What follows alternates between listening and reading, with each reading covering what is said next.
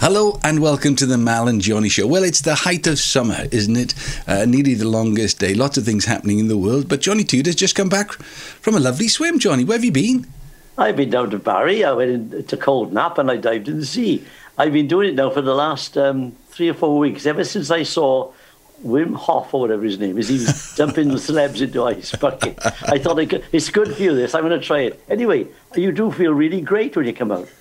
And I met a friend of mine at a funeral, funny enough. Her name's Rhiannon, and she used to work for the BBC. I think she still does. And she does it all year round. Wow. And she said, John, you've got to do it. And so I've been doing it. Yeah, there's a group in Langland in Swansea called the Blue Tits. Bunch of ladies. I bet they are. And they go every day. All right, so let's go through the benefits. Obviously, it's been a lovely sunny day today. You're out there, you're taking the rays in, because I can see by the colour of your skin, you're lovely mahogany, and then you go into the water. Do you just dive straight in?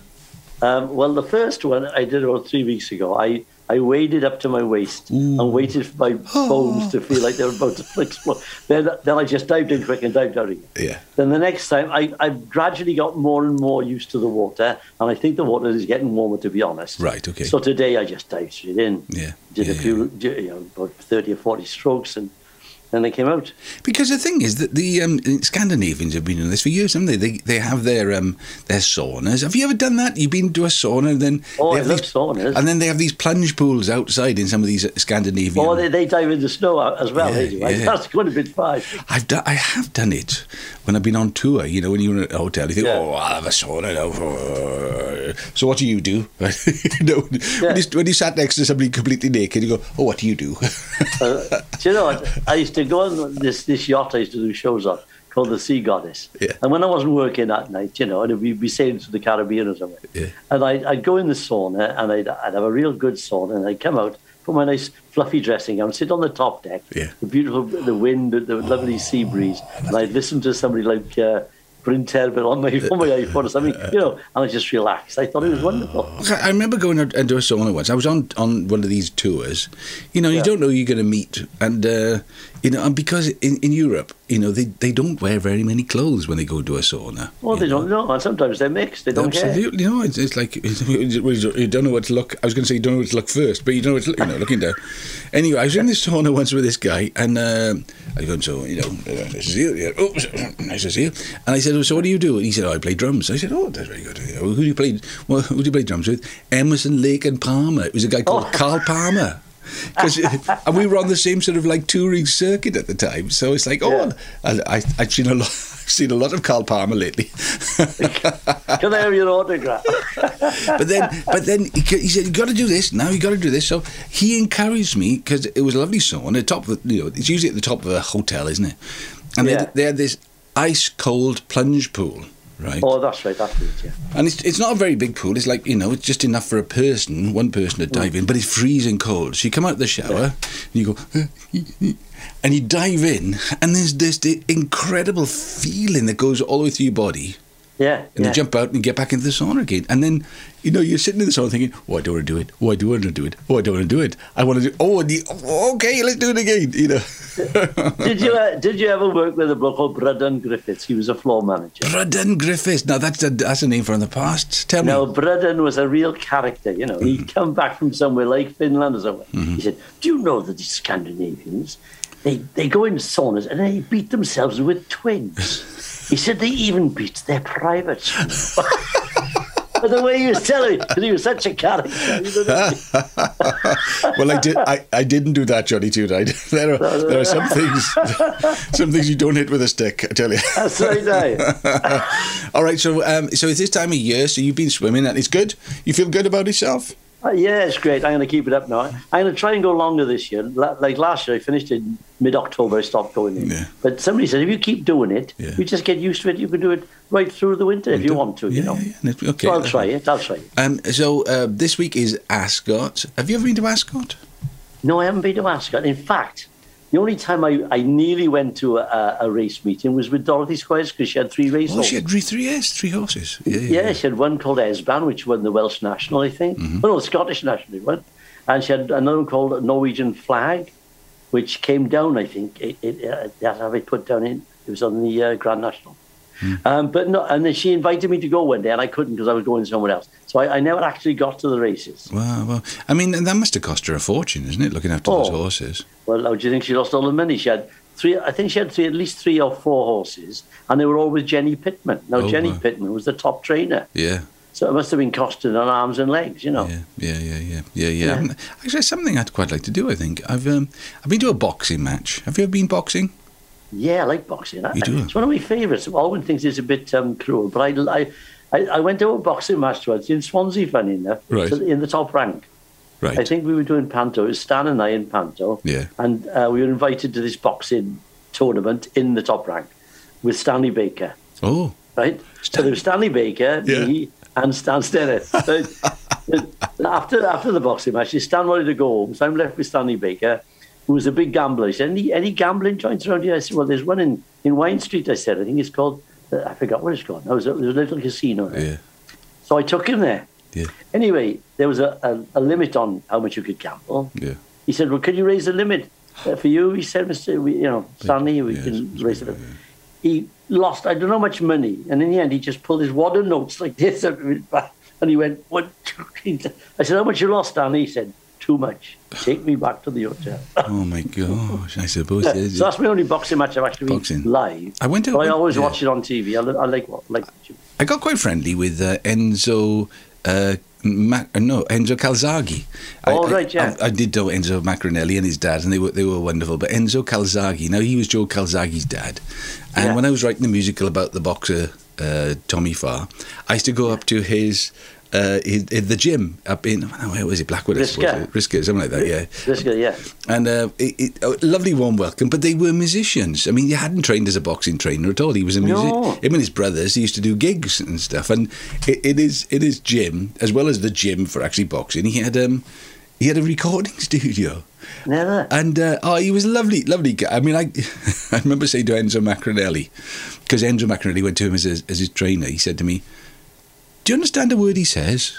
I said, absolutely not. But you got the gist of it with Enzo Calzaghe. Because he was Italian he was born in Italy, wasn't he? Yeah, I think it might have been Sardinia even, because he kept on saying, and basically he was saying, come over to Sardinia, we'll make a programme about, and we'll just take our guitars and we'll make music. And Enzo's brother was lovely. They were a lovely family, so that boxing. But I did go and see Joe Calzaghe, and it was at the Wales Millennium Centre. Who was he fighting? The Russian? Principality Centre. And it was I must admit, it was quite violent, obviously. But, it was like being at a gladiatorial sort of, it was like being back at the Colosseum, because they were... Kill him! Absolutely. I'm thinking, no, give him a chance. Anyway. We've had some wonderful boxers in Wales, Oh, yeah. There were people like Joey Erskine, who was a fantastic boxer. He became European champion. I think he lost his title to Cooper. Right. But he didn't have the knockout blow, but he was a wonderful boxer, a technical boxer. Yeah. Then we had another fella from Newport. What was his name? Richardson. Yeah. And he knocked out Carl Mildenberger in 3 rounds, and Mildenberger went 15 rounds with Muhammad Ali. Wow. So, we had some good boxers here. Yeah, but of course, Tommy Farr was possibly of his generation the best of the lot, really, because he was heavyweight. My dad said he won that match against Louis, and they didn't give it to him. No, they were booing at the end of it. And a character as well. I did actually, obviously I wrote a musical about him, but I actually spoke to Tommy Farr once.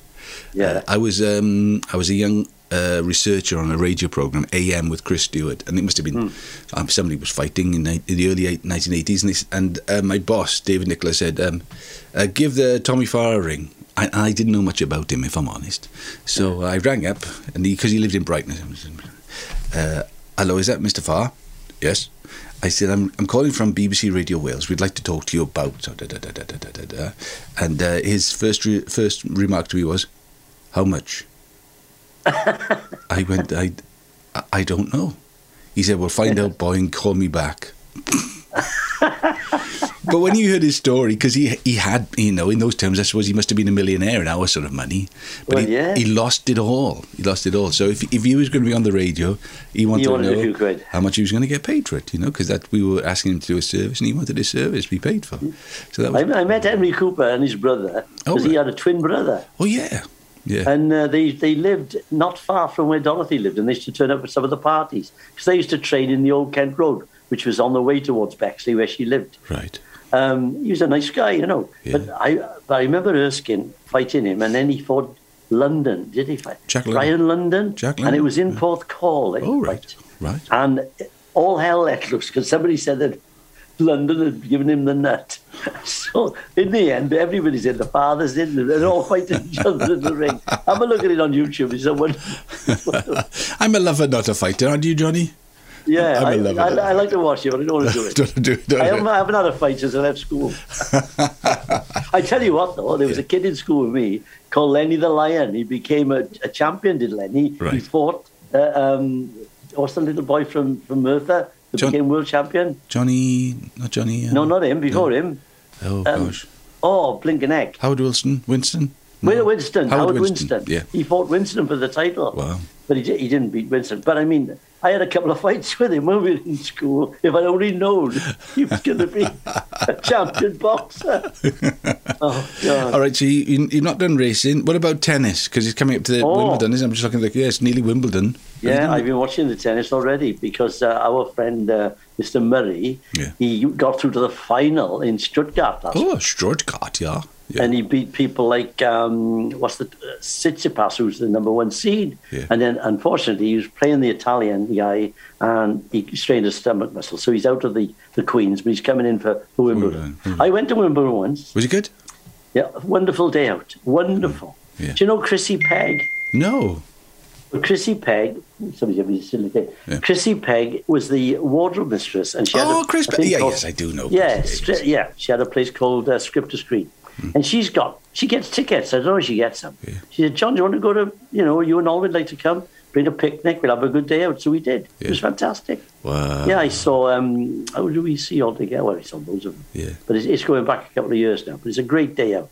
Actually, do you know what? I do remember. I did get tickets once and took the kids as well. So it must be a long time ago because they're not kids anymore. And if you stand, if anybody's listening to this now, if you stand outside Centre Court late on in the day, as people come out, sometimes they give you your tickets. Their tickets, so you can go in. They finish? Yeah. And my boys ended up in the the place where they put the score in. Somehow or another, they talked their way into that box where they do all the scores. It was the old days when they used to do the I think it was so they were, somebody must have taken pity on them and said, come on, have a little look. So that was Wimbledon. I've got a new record out, by the way, Johnny. Oh, yeah. What's it called again? It's called The Border. The border between what, Wales and England? It's the border between any two countries. Right. It's inspired by, do you know Beverly Humphreys, or as I call her, the lovely Beverly Humphreys? I know the lovely Beverly. The world, she has a world of music on a Sunday night. She says, that's right, yeah. In fact, I worked with her cousin Gillian Humphreys. You know Gillian? I don't know Gillian, no. Yeah, she's an opera singer. I worked with her. Oh, opera. Anyway, I know digress. Gillian. So it was her idea, was it? Well, what it is now, then what she say, bring your dreams. I call her a rebel or a radical in a ball ground. She's obviously like Gillian, she's an opera singer. She's had an amazing life. She's an MBE. She was High Sheriff of Mid Glamorgan. And she's got involved in the community. She always has been, but she works. She's from Pontypridd, I think. Yeah, she works in the food bank. She works in the church. She works in the sort of like home for people who haven't got homeless. But she's found herself as the trusted adult for 5 young kids who came across as unaccompanied children as refugees. Oh, right. Okay. Came across the water, right? Yeah. And so she is their trusted adult. And I was I'd got the tune to this piece of music. Do do do do do do do do do do do do. I'm thinking water. I'm talking water. The water. Anyway, and then she was telling me the story about one of the lads. And I mean, their stories are, it's easy to say us and them, isn't it? When you don't know anybody, it's us and it's those people over there. When you hear the story of what they've come from, how they've travelled across mountains and forests, just trying to find somewhere to be safe. Yeah. And it really spoke to me, this story. One of her lads, so she's 5 people she's looking after, 5 boys. 4 of them are pretty much settled. One of them this week nearly got sent back to Iran, and she was pretty convinced if he'd gone back to Iran, he'd been either put in prison or been killed. That's right. And she won't let go. She will not let go. She said, nothing's going to happen to my boys.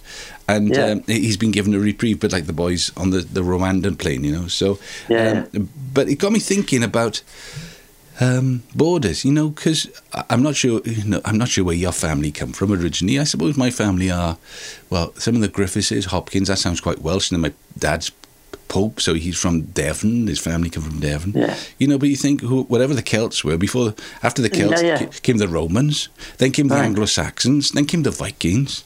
Yeah. We've all crossed the water at some stage. That's right. I mean, my grandfather was Irish descent. Right. My mother's side. Yeah. But her mother was Welsh, and my father is all Welsh, I think, because my grandfather was from North Wales. Yeah. And my grandmother was South Wales. Yeah. So Griffiths. That's my full name, John Tudor Griffiths. John Tudor Griffiths. You know, imagine if you do the DNA of any of us, we're a mixture. We're a mixture, that's right. And it's just like, you know, it's easy to say them until you hear somebody's story. I mean, you know, I think the lucky thing about being in entertainment, we meet lots of different people. You know, from, you know, with their different sexualities, different faiths, different this. And you get to know them and to love them as people. You don't say... that's right. You don't think of what they are. They're just people. That's just people. And that's what the song's about. And if of all the weeks to release the border, people crossing... And it actually sounds like you're crossing the Rio Grande, not the English Channel or the, you know, or the Irish Sea. But it's so it's out and about. And you got to play on Radio 2 on the weekend.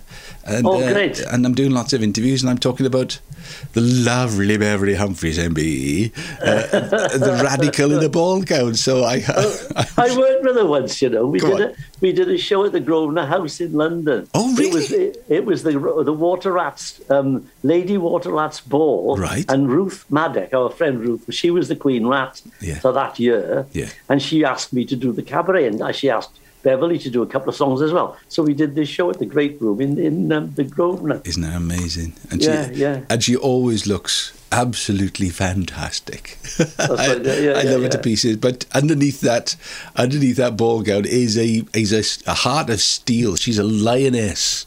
So don't mess with Beverly's boys. Don't mess. But what you're saying about show business, I don't think there's much racism in show business. I've never come across it. I've worked with black people, I've worked with gay people, and I've never known any animosity towards them. No, I don't know if it's us because we're so used to it. Yeah, and I think that's the, you know, I know they call us lovies, but actually, you know, when you see someone who's got talent, who's lovable, who's likable, you don't care. You don't care where they come from. You just know them as the people. And I've worked with, and you know what? When I go into an environment where I'm the odd one out, and I get invited in, it makes me feel special. You know, I've worked in so many different environments where, I'm sort of the odd one out because I'm white and Welsh and you know, come from a Christian. It's funny, when I worked in Germany, I did a couple of gigs with a guy called Will Gaines, who was a black tap dancer. Yeah. He was phenomenal tap dancer. I mean, he'd leave me standing. I mean, when you've seen them, they're like Sammy Davis. You know, the beats come from nowhere. Yeah. Anyway, he came to Cardiff a few years later after I'd done this, and I thought, I'm going to get hold of Will. He did a masterclass, I think, in the Sherman or somewhere. Mm-hmm. So I rang him up and said, "Where you staying, man?" He said, "With you, man." I said, "You got nowhere to stay if you will." Anyway, I went down to the theatre, and in the end, he had me teaching him. He said, "Show him this step," because he was a busker. Right. He could do it. You'd give him 32 bars and off he'd go. Yeah. He said, "You watch what I'm doing. You tell him what I'm doing." Yeah. So I had to, hang on. I'm going to watch what you do it. Yeah, yeah. Because he couldn't teach it really. He just said, "Do what I do." You know what I mean? Yeah, yeah. But I've had great times with all sorts of people. Yeah, you didn't see him as being a different colour. You just saw him as being a great tap dancer. Yeah, he's Will Gaines' character. Yeah, fantastic. Yeah. All right. Well, my father had a pub in Llandyshen the last pub he had, and we had a lovely bloke called Horace Beezer and his wife Maria working for my old man. He was like the main barman, cellar man, and she was a barmaid, and they were the loveliest people, and they were born on the docks. Yeah. and Caribbean background. Yeah. But they were lovely. I just thought it was Horace. Yeah, exactly. And do you know what? With the world being so divided at the moment, I think there's a lot that people could learn from the people of show business. Do you know why? You're telling me. Yeah. And I tell you what, people in show business always step up and do a bit and earn a few quid. Yeah. I did a show the other week. We made 2,500 quid for the Ukrainians. Yeah. So, I mean, they always call on us. They call us everything, but they want us when they need us. There's nothing wrong with being a lovey. I think loveys are lovely. Oh, good stuff. All right, well, look, I know we've just had a bit of a chit-chat this week, but... So you're going to stick your record on the end of this podcast? Oh, shall I? I'll put it on the end of the podcast in that case. I'll do that. I'd like to hear it properly. I need snatches of it. Oh, brilliant. All right, so this is The Border, but before that, it's goodbye from him. And it's goodbye from him. See you soon. Bye. Ta-da, Val. Ta-da.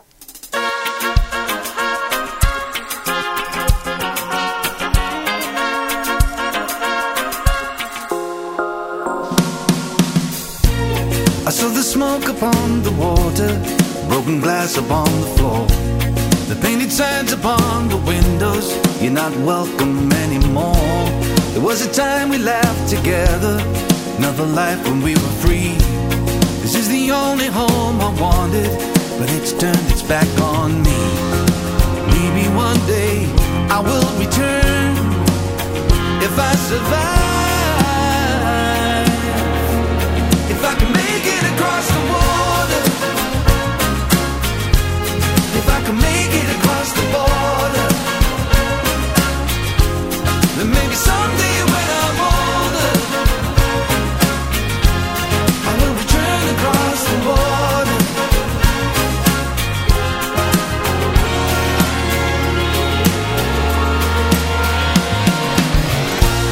We traveled light, we walked together across the mountains and the seas.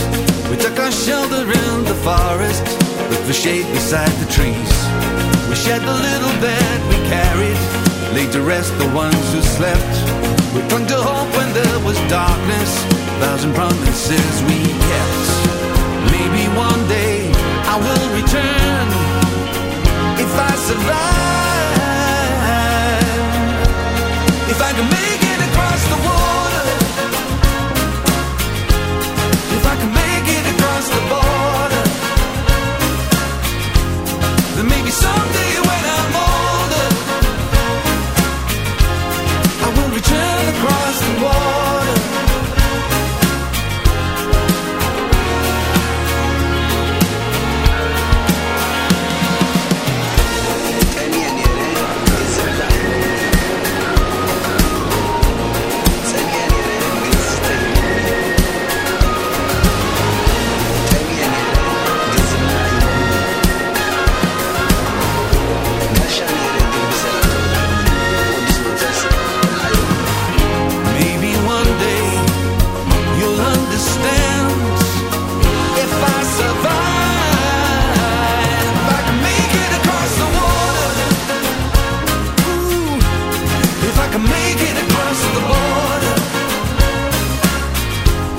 Maybe someday